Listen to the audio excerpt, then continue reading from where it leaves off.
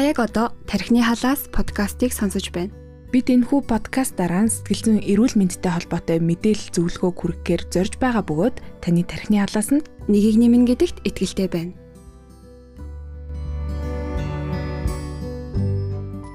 Сайн байцгаана уу? Та бүхэндээ энэ өдрийн мэндийг хүргэе. За тархины халаас нэвтрүүлгийн маань 2 дахь дугаар. За тархины халаас подкастын маань 29 дахь дугаар та бүхэнд хүрэхэд бэлэн болсон байна. За тэгэхээр өнөөдөр бид бүхэн энэхүү одоо нэвтрүүлэхээр юуны тухай ярилцах гэж байна гэхээр харилцааны талаар нэлээдгүй ярилцсан. Хүн болгон одоо АЗ ЖАРГАЛ-тай амьдрахыг те бидний өдөр тутамд хийж агаад үйлдэл маань те дандаа л АЗ ЖАРГАЛ-тай байхын төлөө байдаг шүү дээ те. Тэгэхээр АЗ ЖАРГАЛ-тай байхад маш олон хүчин зүйлс мэдээж нөлөөлж байгаа. Тэдгээр дундаасаа л өнөөдөр харилцааг бид гурав илүүх одоо голчилж ярих байгаа. За тэгээд өнөөдрийн нэвтрүүлэгт маань зочин оролцогчоор сэтгэл зүйч гэрлээг урьж оролцуулж байна. За урилгыг маань хүлээн авсанд баярлалаа. За баярлалаа. За тэгэхээр нэвтрүүлгээ эхлэхээс өмнө өөрийгөө бас товчхон танилцуулбал тийм. 2012 оноос хойш мэргэжлэр ажиллаж байгаа. Сэтгэл зүйч байгаа. Өсвөр үе болон багангийн хүүхдүүдтэй төлөө ажилладаг. За АЗ ЖАРГАЛын үндэс нь яагаад харилцаа вэ гэж байгаа шүү дээ тийм ээ. Тэгэхээр гурлаа яг яриагаа АЗ ЖАРГАЛ гэж одоо яг юу юм бэ? АЗ ЖАРГАЛтай байна гэдгийг одоо юугаар тодорхойлж болох вэ гэдэг талаар ярилцлага эхлэе тийм ээ. За тэгэхээр эхлээд бол тол бичигтэйг АЗ ЖАРГАЛ гэсэн үг нь яг юу хэлж байгаа юм болоо гэдгийг бас нэг хайгаад судлаад үзсэн л дээ. Тэгэхээр АЗ ЖАРГАЛ гэдэг нь зол жаргалтай байх, баяр ёслолтой байх, амар тайван, ямар нэгэн тийм сэтгэлийн зовлонгүй байх гэдэг утгыг илэрхийлж байлаа. Тэгэхээр ер нь бол АЗ ЖАРГАЛ гэхээр бидний нийтлэг ойлгодог ойлголт байдаг тийм ээ. Бидний сэтгэл санаанд ямар нэгэн санаа зовнох зүйл байхгүй. За сэтгэл бүрэн дүүрэн байх, амьдрал маань дутагдах зүйл байхгүй, хүрээ гэсэн зорилгодоо хүрсэн байдал гэд яг АЗ ЖАРГАЛ мэдэрч байгаа тэр бүрэн дүүрэн байдлыг л АЗ ЖАРГАЛ гэж томьёолоод байна. Тэгээд нөгөө ном одоо тахимлуудаар ч гэсэн одоо саяхан нэг уншсан ном дээр бас тэгжсэн л та. АЗ ЖАРГАЛыг одоо хүний хөгжлийн индекс дээр ч юм уу те АЗ ЖАРГАЛтай байдлаар нь улс орнуудыг ингээд нөгөө эрмэлдэг штэ те. Гэхдээ яг АЗ ЖАРГАЛыг ийм зүйлс хүнд байвал эсвэл ийм зүйлсийг хүн мэдэрчээвэл АЗ ЖАРГАЛтай гэж бас тодорхойлоход ингээд хэцүү байдаг. Тухайн нөхцөл байдлыг те хүн өөрийнхөө амьдралын одоо нөхцөл байдлыг ч юм уу болж байгаа үйл явдлыг хэрхэн хүлээж авч байгаа вэ гэдгээр тухайн хүний АЗ ЖАРГАЛтай хэсэг нь бас тодорхойлогдчихийдгаа гэж үздэг юм лээ. Тэгэхээр дараагийн асуулт маань яг АЗ ЖАРГАЛтай байхад харилцаа хэр чухал юм бэ те? Яг бидний ингээд өдөр тутмын амьдралд хэрэгцээ шаардлагатай байгаа зүйлс ч юм уу хүний суур хэрэгцээ ингээд хангагдахаар АЗ ЖАРГАЛтай байхад мэдээж нөлөөлөх байх. Гэхдээ бид нөр өдөр тутамд одоо хүссэн үсээгөө дотоод ертөнц гадаад ертөнцтэй харилцаж байгаа тийм үү? Тэгэхээр яг АЗ ЖАРГАЛтай байдалд харилцаа хэр чухал юм бэ? Хэр их нөлөөлт юм бэ гэдэг талаар хэлцээ. Тэгэхээр харилцаа маань өөрөө хүмүүс хоорондоо харилцаагаар харилцаа ойлголцдог тийм ээ. Тэгэхээр харилцааг нэгсэндээ интернет шиг хүмүүс хоорондын сүлжээ гэж ойлгож болно л доо. Тэр үднээсээ хүмүүс харилцаагаар дамжуулаад би ганцаараа биш байна гэсэн мэдрэмжийг мэдэрдэг.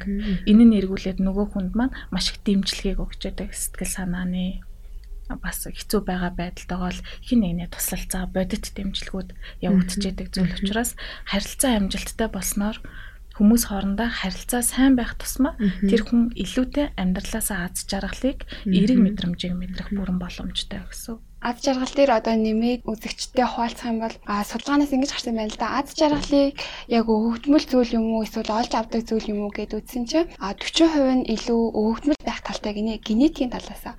Харин 10% нь буюу нөгөө бидний хэрэгцээтэй холбоотой байна л да. Одоо Маслоугийн хэрэгцээний шатлалын онол дээр ч гэсэн хамгийн анхдагч хэрэгцээ болох хоол, нойр, одоо тэгэл аюулгүй байдал гэдэг чинь. Тэгэхээр хүн хоолноосоо, нойрноосоо ямар гэрт амьдарч байгаа вэ гэдгээсээ хэр сэтгэл ханамжтай байна вэ гэдг нь АЗ ЖАРГАЛтай байхад 10% нөлөөлдөг бол за харин үлдсэн 50% нь болохоор хувь хүнээс өөрөөс нь шууд хамаардаг юм байна. Тэгэхээр саяны нөгөө хэлсэн өөртөө сэтгэл ханамжтай байна уу, харилцаанд сэтгэл ханамжтай байна уу буюу өөрөө тэр зүйлийг хэрхэн бий болгож чадж байгаа вэ гэдэг маань харилцаанд 50% нөлөөлдөг. За тэгээд тэрхүү нөгөө 50%-ийг хүн өөрийнхөө тархийг дадлагжуулаад өөрийгөө дадлагжуулаад олж авах боломжтой гэдгийг бас судлаачид онцолж байгаа. Тэгэхээр 50% нь танаас шалтгааллах нэ. Аз жаргалтай байхыг мэдээж бөгөөд төсдөг, сайн сайхан байхыг бөгөөд төсдөг. Тэгэхээр харилцаа хэрэгтэй юм байна гэж сүүлийн үеийн бас Харвардын судалгаанаас ч гэсэндээ харилцаа өөрөө аз жаргалын үндэс юм байна гэж гаргаад ирсэн. Тэгэнгүүт зүгээр л ингээд харилцаад ах уу, яриалах уу, эсвэл энэ дотор юм эрүүл тохиромжтой гэдэг зүйлс байдаг уу? Тэгэхээр эрүүл харилцаа гэж яг юу юм бэ? Магадгүй зүгээр ингээд ус уух эсвэл илүү юм нөгөө сайжруулсан шүүсэн ус уух хоёрын ялгаа байдагтай адилхан зүгээр л ингээд харилцаатайхаа аз жаргалт нөлөөлөх юм уу эсвэл илүү эрүүл харилцаа нөлөөлт юм уу гэдэг талаар хуваалцъя. Харилцаа бол мэдээж чухал зүйл гэдэг онцлоо тийм ээ. Үүн дээр үүдээд мэдээж яг харилцааг илүү эрүүл болгодог зүйлүүд болон харилцаанд сөргөөр нөлөөлдөг зүйлүүд гэж мэдээж байгаа. Тэгэхээр харилцааг эрүүл байлгахад тусалдаг хамгийн гол хоёр хүчин зүйл бол хүндэтгэл болон итгэлцэл. Хоёр зүйл байгаа. Тэгэхээр хүндэтгэл гэхээр тухайн хүн өөрөө өөрийгөө хүндэтгэх болон харилцагчаа хүндэтгэх гэсэн үг. Харилцагчаа хүндэтгэлтэй тухайн хүний хил хязгаарлуу халдаж орохгүй. Яагаад гэвэл хүн бол өөр ингэсэн хувийн орон зайтай байдаг тийм ээ. Тэгээ багаасаа үзэл бодлууд нь төлөвшөөд явж байдаг. Аливаа зүйлийг харах өнцөг нь ялгаатай байгаа. Тэгэхээр тэр байдлуудыг нь хүлээн зөвшөөрч хүндэтгснээр хүмүүс хоорондоо ялгаатай байдлаа танин мэдэх бас бие биенийхээ харилцан өөр байгаа өнцгүүдийг хүлээн авах үүгээрээ харилцаа илүү хүндэтгэлтэйгээр зүгээр оршин тогтнодог гэсэн үг. За нөгөө талаараас хүн итгэлцэл байгаа. Тэгэхээр итгэлцэл бол яг хүмүүсийн харилцааны бас нэг чухал гүүр байж байгаа. Хэрэв хин нэгэн хүн үргэлж надад худлаа яриад байвал тухайн харилцаа бол яваандаа цогсон. Тийм үү? Мэдээж хин нэг надад худлаа яриад бол би тэр харилцааг үргэлжлүүлэхийг хүсэхгүй, тэр хүнээс ямар нэг үг, ямар нэг мэдээлэл авахыг хүсэхгүй гэсэн. Тэгэхээр итгэлцэл гэдэг бол харилцааны маш чухал одоо хамгийн анх суур зарчим гэсэн үг, алтан зарчим гэж ойлгож болно. Тэгэд яг харилцаа гэхээр одоо бидний гэр бүлийн харилцаа, ажлын байран дээр харилцаа, нийгэм гадаад орчинтой харилцаж байгаа харилцаа гэдэг маш олон одоо харилцаанууд байгаа. Тэгээд яг юм нийгэмдэх ингээд бид нар гудамжинд гараад хүнтэй харилцаад идэв юм гээд нөгөө одоо том байдлаар нь бид нар илүү хүлээж аваад идэг баг л та. Гэтэ яг харилцааны яг үндэс нь бол нөгөө хувь хүнээс өөрөөс нь шалтгаалж байгаа зүйл, хувь хүний өөрийнх нь харилцаа хандлагаас одоо энэ бүхэн маань хамаарч байгаа шүү дээ, тийм. Тэгэд яг гэр бүлийн ингээ харилцаан дээр аваад үзэхэд дийлэнхтэй эцэг одоо эхчүүд ингэж ханддаг штэ. Би хүүхдтэйгээ манай хүүхд маань тэд настай би хүүхдтэйгээ харилцаж чадахгүй байна. Эсвэл манай хүүхд өсвөр насны хүүхэд тэгээ надтай нэг юм одоо яриахаа болчлоо гэдэг ч юм уу те ийм асуудлаар хандж ирдэг. Тэгээд идэвхтэй ингээд харилцааг бий болгох гэдэг зөвлөмжүүдийг эцэгчүүдэд өгөхөөр би тэгвэл яг хүүхдээс юу асуух юм бэ? Яаж ярилцах юм бэ гэж одоо бид нараас зөрүүлээд асуудаг шүү дээ. Тэгэхээр одоо гэр бүлийн харилцаа эрүүл хэвэн байхад одоо гэр бүлийн гишүүн болгоны ингээд те аав нээжтэйгээ одоо аав нь охинтойгоо ч юм уу хүүтэйгээ ч юм уу те ингээд гишүүн болгоны харилцаа чухал хэдий ч гэсэн яг тухайн гэр бүлийг одоо үнцгийг нь бий болгож байгаа эцэгчүүд буюу хосын харилцаа айгүйх чухал санагдаад идэг л та тийм. Тэгэхээр яг хосын харилцаан дээр жишээ нь ингээд ажиглаад харах юм бол яг эрүүл байна, хэвэн байна, харилцаа маань хэвэн байна гэдгийг нэгт бас юугаар анзаард юм бэ? Хэрвээ хэвэн биш одоо ингээд байгаад ах юм бол энэхүү харилцаан дээр бид нар одоо жишээ нь ямар зүйлсийг анхаарах хэрэгтэй байд юм бэ? Ямар зүйлсээ өөрчлөх хэрэгтэй байд юм бэ гэдэг талаар. Тэгэхээр яг харилцааг өвчлүүлдэг зүйлүүд байгаад байна тийм ээ. Тэгэхээр яг ямар зүйлүүд харилцааг өвчлүүлээд байна вэ гэхээр хэдэн зүйлүүд байгаа л да. За магадгүй хамгийн ихнийх нь болохоор яг тодорхой бус шүүмжлэл байдаг. Мэдээж харилцаж байгаа хоёр хүний хин нэг нь эсвэл хоёулаа тодорхой мэдээж ямар нэгэн зүйл дээр алдааг гаргаж байж болно.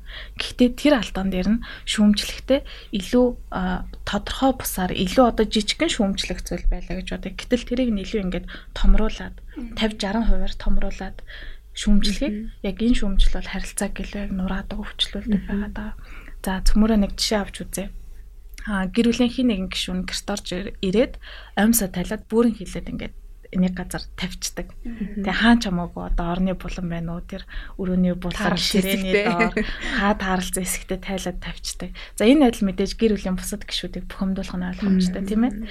За энэ үед тодорхойгүй шүүмж нь яаж хэлж болох вэ гэхээр чи бүх юмаа дандаа ингэж замбраагүй тавьчихаар энэ байдал чи үнэхээр болохгүй байна. Чи яасан зах замбрааг юм бэ гэдэг байдлаар шүүмжилж болж байна. Яг юу вэ гэдгийг илүү тодорхойлох хэрэгтэй байна шүү дээ. Тийм яг үнэ. Тэгэхээр яг юу вэ гэдгийг тодорхойлоод чи орж ирээд оймсоо энэ тэнд тавьчихаар надад гэрте байхад энэ тухгүй байдлыг мэдрүүлж байна.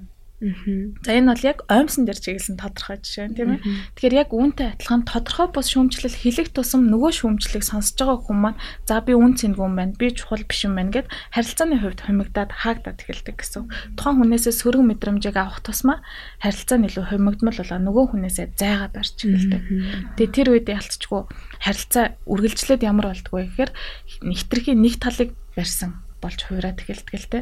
Одоо нэг нь хит шүүмжилдэг, нөгөөх нь тэр шүүмжлэлийг эсэргүүцсэн ч гэсэн нэг бол дууга хураадаг, үгүй бол атлахаа эсэргүүцээд эхэлдэг.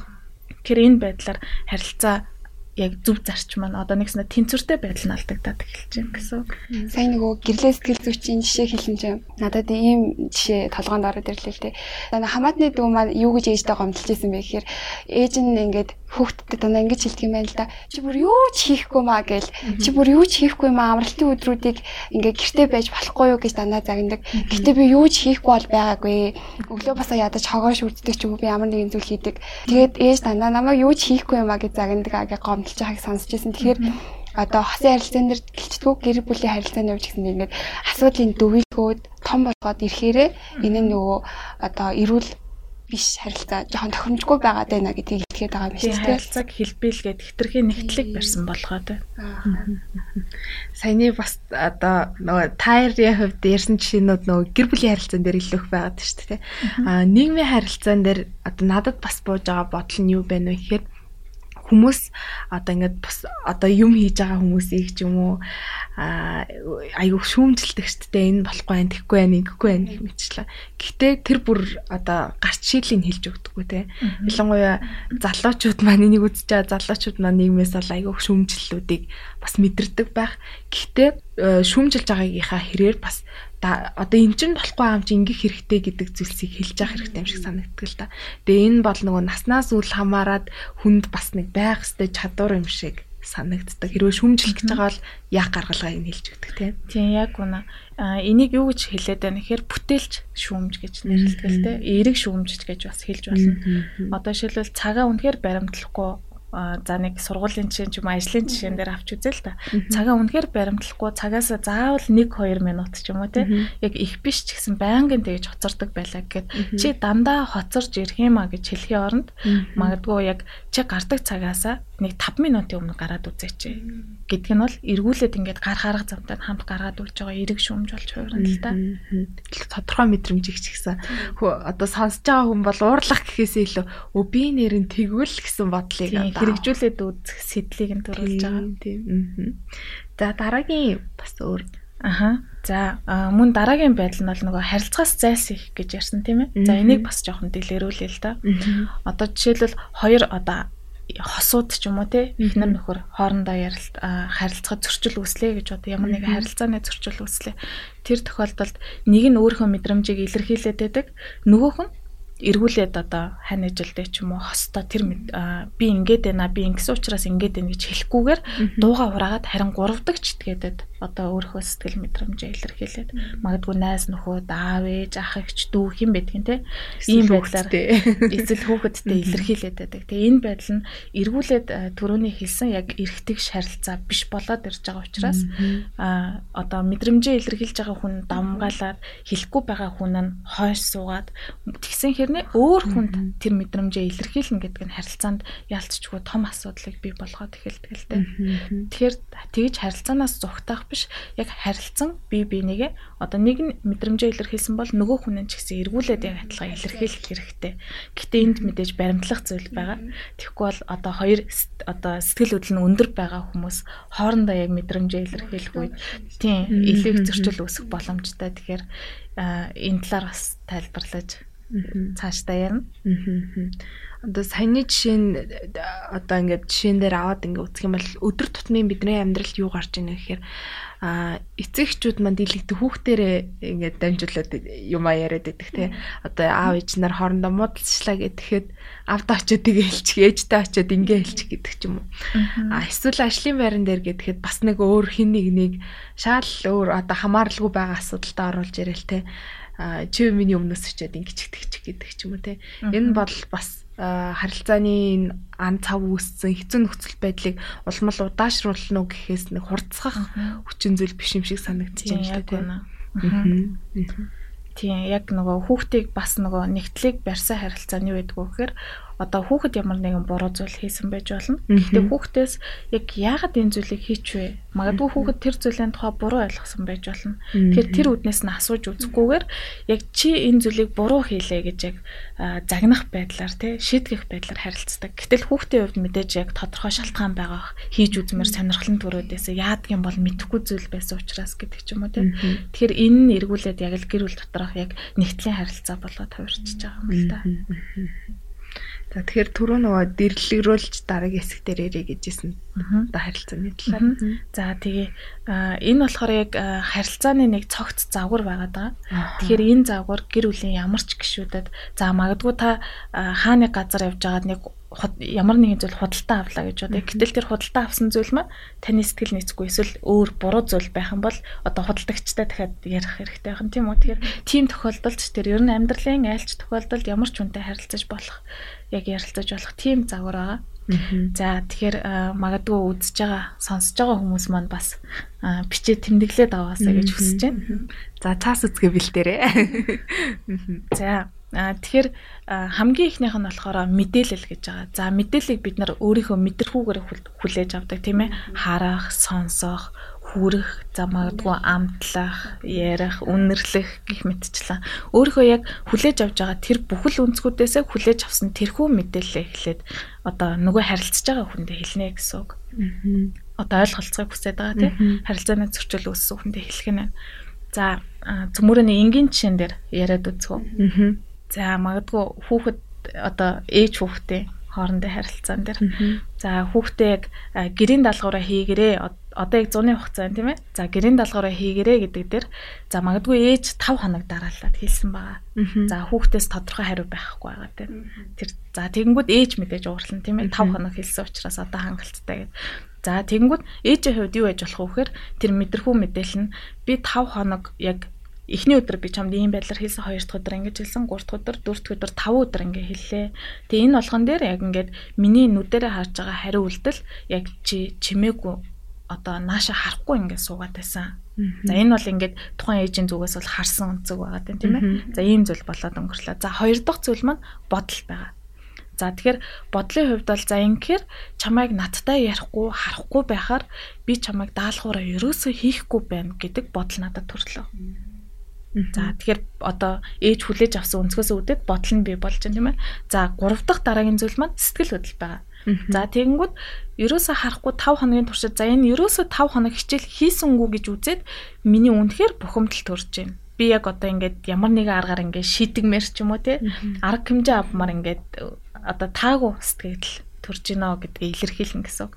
За тэгэхээр сэтгэл хөдлөлийг бас нэлээд ойлгох хэрэгтэй. Сэтгэл хөдлөлөө илэрхийлнэ гэдэг нь заавал ингэж ойрлж хашгаарч одоо юм авч шидэлж одоо хүчтэй цохиж ч юм уу тийм байдлаар илэрхийлэх биш. Сэтгэл хөдлөлөө илэрхийлэх гэдэг нь яг одоо би үнэхээр ууртай байна. Яг одоо би чамайг цохиж авмаар санагдаж байна гэж хэлж байгаа маань юу гэхээр хүүхдэд ээж үнэхээр ууртай цохих хэмжээний ууртай байгаа юм байна гэдгийг хангалттай ойлгож байна. Тэгэхээр энэ тохиолдолд ээж заавал хүүхдэд цохоод өвтгөө сэтгэл хөдлөлөө юм хурц хэлбэрээр илэрхийлэх шаардлагагүй. Тиймээ хурц хэлбэрээр илэрхийлэх юм бол нөгөө харилцаа маань яг нэгтлийг барьсан болоод хувирчин л та. За сэтгэл хөдлөлөө илэрхийллээ. Дөрөвдөг нь болохоор хүсэлт байгаа. За ээжийн хувьд бол хүсэлт бол мэдээж яг хүүхдээ даалгавраа цаг тухайд нь хийгээд ирээдүйдээ мэдээж амжилттай байгаасаа гэдэг холын зорилго байгаа тийм ээ. Тэгэхээр тэр үднээсээ за тэгэхээр ээж хүслээ хэлнэ гэсэн үг. Чамайг би 100-ны хугацаанд даалгавраа тогтмол хийснээрээ бусад хүүхдүүдээс хоцрохгүй байгаасаа гэж хүсэж байна. За энэ бол ээжийн хүсэл. Тэгэхээр ээжийн хүсэлтэд хэлээд ирэхээр хүүхдэд яг юу төрж байгаа шүү гэнэ яг ингээд одоо 4 төрлийн мэдээлэл хүлээн авлаа шүү дээ. Тэгэхээр яг юу төрөх бол илүү тодорхой зураглал үүсгэн лөө. Ээж яагаад уурлсан бэ гэдэгт хариулт авч чадчих байгаа юм шиг. За тэгж хариулт нь бас гарахад ингээд нэг тодорхой болдог юм шиг санагч. Одоо хүүхдүүдтэй болцохоор ингэж хэлдэг шүү дээ. Нөгөө гэрт ээж ууртай ахаар нэг л юм эвгүй байхад байдаг. Юу хийхэж мэдэхгүй, яагаад мэдэхгүй нэг юм хэцүү байгаад байд юм аа гэдэг айгүйх сонсч ийсэн. Тэр магадгүй яг саяны ингээд байдлаар те одоо жишээ нь нөгөө уур хөрөнгүүтээ цохиж авахаас илүүтэй би чамаа ингээд цохиж авах хэмжээний юм ууртай байна гэдгээ магадгүйгээр хийчих юм бол за би тэгвэл одоо гялс ингэх хэрэгтэй минь тэг хэрэгтэй минь нөгөө хариултлаа хүүхд илүү өөрөө ч гэсэн бодож тодорхой болгоход нь туслах байх гэж бодож байна. Яг үнэ. За тэгээд хамгийн сүүлийн яг дүгнэлт хэсэг маань болохоор үйлдэл байгаа. За тэгэнгүүт ээж эргүүлээд за тэгвэл хоёулаа яг энэ тохиолдолд яах хэрэгтэй бэ? Одоо энэс цааш ингээд 5 хоног өнгөрцөн байна. Гэхдээ дахиад хугацаа байгаа мэдээж хугацаа байгаа. Энэ хугацаанд хоёулаа юу хийх вэ?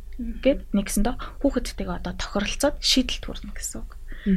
За тэгэхээр за ээж бол энэ хүрээд одоо яг ярианд тодорхой болчихлоо тийм үү. За тэгэнгүүт энэ яриаг сонсон хүүхэд маань эргүүлээд ээжтэйгээ за яг энэ зарчмаар харилцах нь айгүй чухал. За магадгүй хүүхэд 5 хоногийн туршид чимээгүй суусан байна тийм ээ. Тэр хүүхдэд мэдээж 5 хоногийн туршид чимээгүй суусан шалтгаан гэдэг зүйл байгаа. Ойлгохгүй байсан асуух гэхээр яг ээж нь магадгүй тайлбарлаж мэдгүй орчин тойронд нь тайлбарлахаар хүн байхгүйсэн байж болно. Тэгээд магадгүй нухад суугаад байсан байж болно. Тэгээ эсвэл үнэхээр хийх хүсэлгүй толгой нь өвдсөн ч гэдэг юм уу те ямар ч шалтгаан байж болно. Төвлөрөхгүй ч юм уу. За тэгэхээр хүүхэд энэ тохиолдолд эргүүлээд та ингээд 5 хоногийн туршид хэлэхэд би юм зүйл ингэж хийжлаа. За магадгүй таныг зөөлөн хийсэн болохоор би энийг яаралтай гэж бодоогүй маа ч гэдэг юм уу те. Яг хүүхэд өөрийнхөө зүгээс өнцгөө хэлээд за өөр төрсэн бодлоо хэлээд за сэтгэл хөдлөлийн үед магадгүй тайван байсан харин одоо энийг сонсоод надад их сандрал үсэж байна. Би яг ингээд яг буруу зүйл хийсэн байна гэдэг айгу тийм гимшмэр мэдрэмж төрж байна гэдэг ч юм уу илэрхийлэх нь. Тэгээд хүсэл маань за би яг яаралтай ингээд яг цаашдаа хүүхдүүдээс хоцрохгүй тул хийх нь чухал гэдэг би үнэхээр ойлгож байна. Тэр би хиймээр байна гэдэг хүсэлт байна тийм ээ. Тэгээд үйлдэлийн хувьд ээжтэйгээ яг харилцаа ярьж агаад шийдэлт хүрээд үйлдэнэ гэсэн үг. Тэр яг харилцааны хувьд бол айгүй тийм нөгөө баялаг санагдаж байна л да тий. Одоо нэг өдөр тутамдаа болсон зүйлсийг яриад одоо харилцаа зогсчих биш илүү их мэдрэмжээ яг ярилцъя гэсэн гол зүйлээ тодорхой ингэж ярих боломжийг өгж байгаа юм шиг санагдаж байна. Тэг ялангуяа бас өсвөр насны хүүхдүүд дээр хэрэглээд үзвэл илүү одоо зүгээр санагдаж байна л та. Эцэг эхчүүд маань бас анзаараад тахад нэг гаргадаг алдаа нь юу байдаг вэ гэхээр нөгөө хүүхдийн мэдрэмжийг айгүй одоо хүчээр нэгсэндээ дарддаг гэж ойлгож байна шүү дээ. Одоо саяны жишээн дээр аваа ярих юм бол магадгүй хүүхэд нь даалгавраа хийхгүй 5 хоног өглөөснийхээ дараа ээжигээ загнаад уйлчих жолно те. Чи юундаа уйлаад байгаа? Юу зөв хийсэн? Юу зөв хийсэн гэж харин энэ би л уйлмаар байна гэдэг ч юм уу те.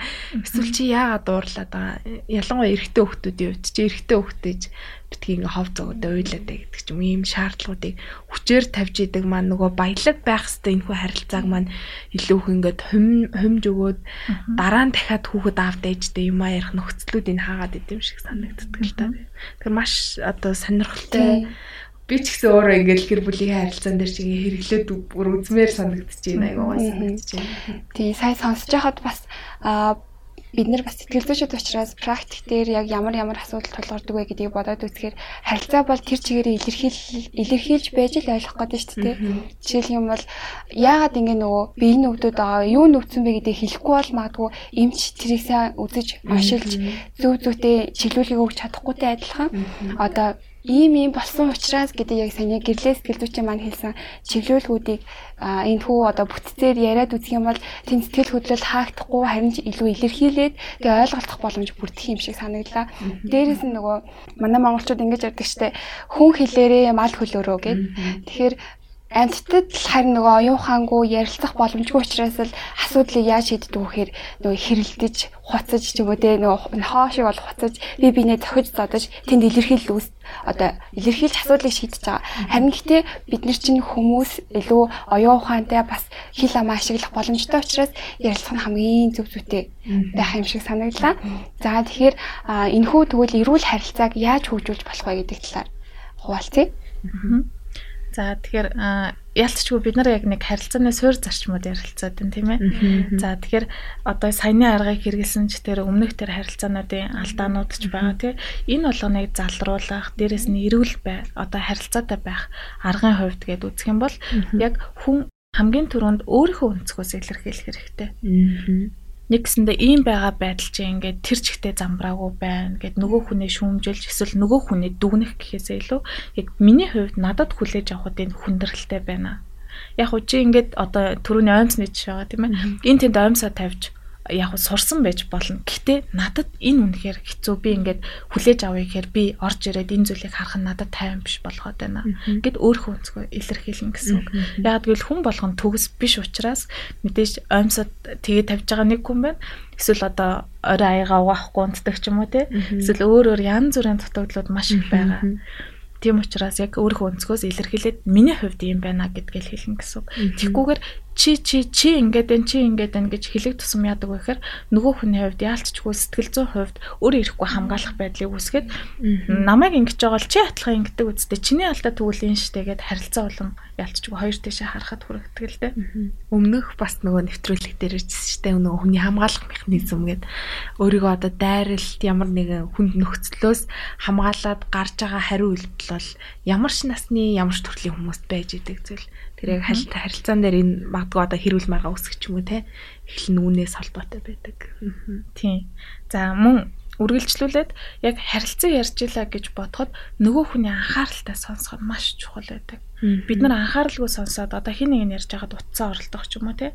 За магадгүй хоолоо хийж яж болно. Хоолоо хийж яхад хажууд ирээд хүүхэд ч юм уу ирээд ярьдаг. Ээж гэдэг дууддаг тийм ээ. Тэгээд дуудаад ярахт нь анхаарсан болоод хоолоо хийнгээ яг одоо царай руу харахгүй биеийн хилэмж рүү анхаарахгүйгээр зөвхөн ингэж нэг сонсох байдлаар харилцдаг.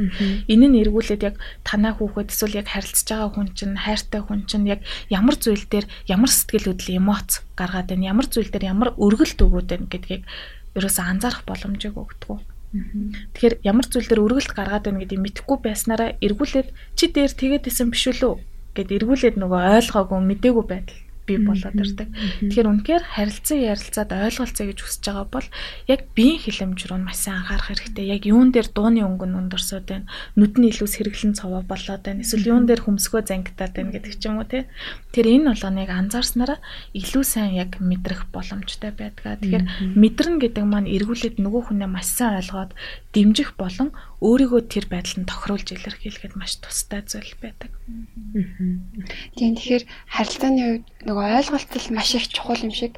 Дээрээс нь одоо харилцаж байгаа хүндээ намайг ойлгож байгаа юм байна штэ. Гэрлээ сэтгэл зүйч намайг ойлгож байгаа юм байна штэ гэдэг одоо тэр мэдрэмж хамгийн чухал юм шиг санагддаг. Тэгэхээр одоо өмнөх ярьсан зүйлүүд маань ч гэсэндээ тэр ойлгож ийн гэдэг мэдрэмжийг тэр хүнд өгч чаддаггүй юм шиг тийг санагддаг. Дээрээс нь одоо сургалтууд дээр ч гэсэндээ ажиглаж байхад хүмүүс нэг тийм сайхан болчлоо гэж хэлдэг. Тэгээ буцаагаад одоо юм харилцан яриа өрнүүлээд яагаад ингэж сайхан болчлоо гэдэг мэдрэмж үүссэн бэ гэдгийг ухаад үзэхээр тэнд яг өөрөөр нь байгаа гэж хүлээн зөвшөөрч байсан. Тэгэхээр одоо салан задгаа байгаа нөгөө хүнд ингэ салан задгаа юм шиг санагддаг хэрнээ тэр хүн илүү өөрөөрөө байх таатай моментод байж болох юм тийм үү? Эсвэл зарим эцэг эхчүүд ингэдэг манай хүүхд бүр үнэхээр удаан. Тэгээ хурдан л болгомоор байна гэдэг шүү дээ. Тэгэхээр нэг талаараа тухайн хүүхдийн тархины механизм нь өөрөө удаан байж болно. Тэгэхээр удаан байгаа, удаанаараа юмаа хийгээд үр дүнд хүртэж байгаа нь илүү таатай мэдрэмжийг нөгөө бидний хэлээд байгаа АЗ жаргал гэдэг зүйлийг мэдэрч байж болох юм аа. Тэгэхээр хүлээн зөвшөөрөөд саний гэрлээ сэтгэл зүйчийн маань хэлсэн шиг юун танд тэр таагүй мэдрэмж үүсгээд байгаа вэ гэдгийг оновчтой хэлээд дээрээс нь санал зөвлөмж хүсэлтээ хэлэх нь хамгийн тохиромжтой юм шиг санагдлаа. Тэгээд би бас өөрөө ч гэсэн гараад төвшиж үзье да гэж бодож суужилаа. Бас нэг жишээ.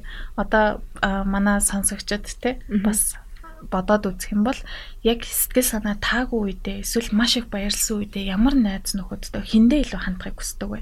Гол нь яагаад? За тэгээд бодоод үзэхээр яалтчгүй намайг үнэхээр яг ойлгоо сонсдог. Яг миний сэтгэл хөдлөлийг ингээд дагаад ингээд яг тэр сэтгэл хөдлөлийг хамт илэрхийлдэг те. Биеэрээ илэрхийлдэг, үгээрээ илэрхийлдэг. Яг сонсохдоо ингээд харцаараа ингээд хардаг. Биеийн хилэмжээрээ яг биеэрээ ингээд хандуулж анхаардаг те. Яг энэ байдлууд нь яг тэр найз руугаа хамгийн түрүүнд хандах тэр шалтгаан болж өгдөг. Саяных дээр одоо дэлгэрүүлээд ингээд ярих юм бол нөгөө нас болгоны сэтгэл зүйн хэрэгцээ гэдэг зүйл байдаг тийм ээ. Одоо жишээ нь бид нэр өлсөө гэж бодъё. Тэгээ өлсөөд удаан хугацаанд яваад ах юм бол бидний тархи толгой өвдөн, ядарна, эсвэл бүр ингээд удаан цагаар ч юм уу өлсөөд яваад ах юм бол магадгүй бие махбодод ингээд чичирдэг ч юм уу те ийм байдлууд илэрнэ.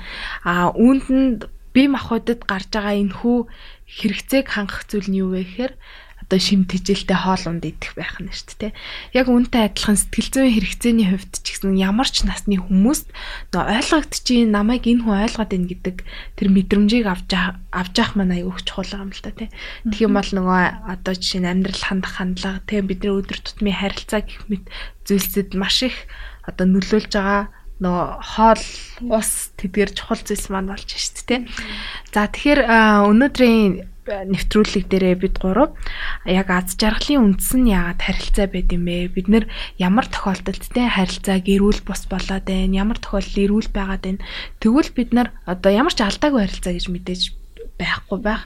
Бид нэр гэтээ тэр алдааг санаатайгаар гаргая гэж гаргадаггүй. Хэрвээ магадгүй өнөөдрийн нэвтрүүлгээс маань та бүхэн маань те сонсогчд маань алдаа дутагдал байгаагаа анзаарсан бол үнийг яаж засах вэ гэдгээ өнөөдрөөс эхлээд ингээд алхам тутамдаа хэрэгжүүлж байгаасай гэж бас хүсэж байна.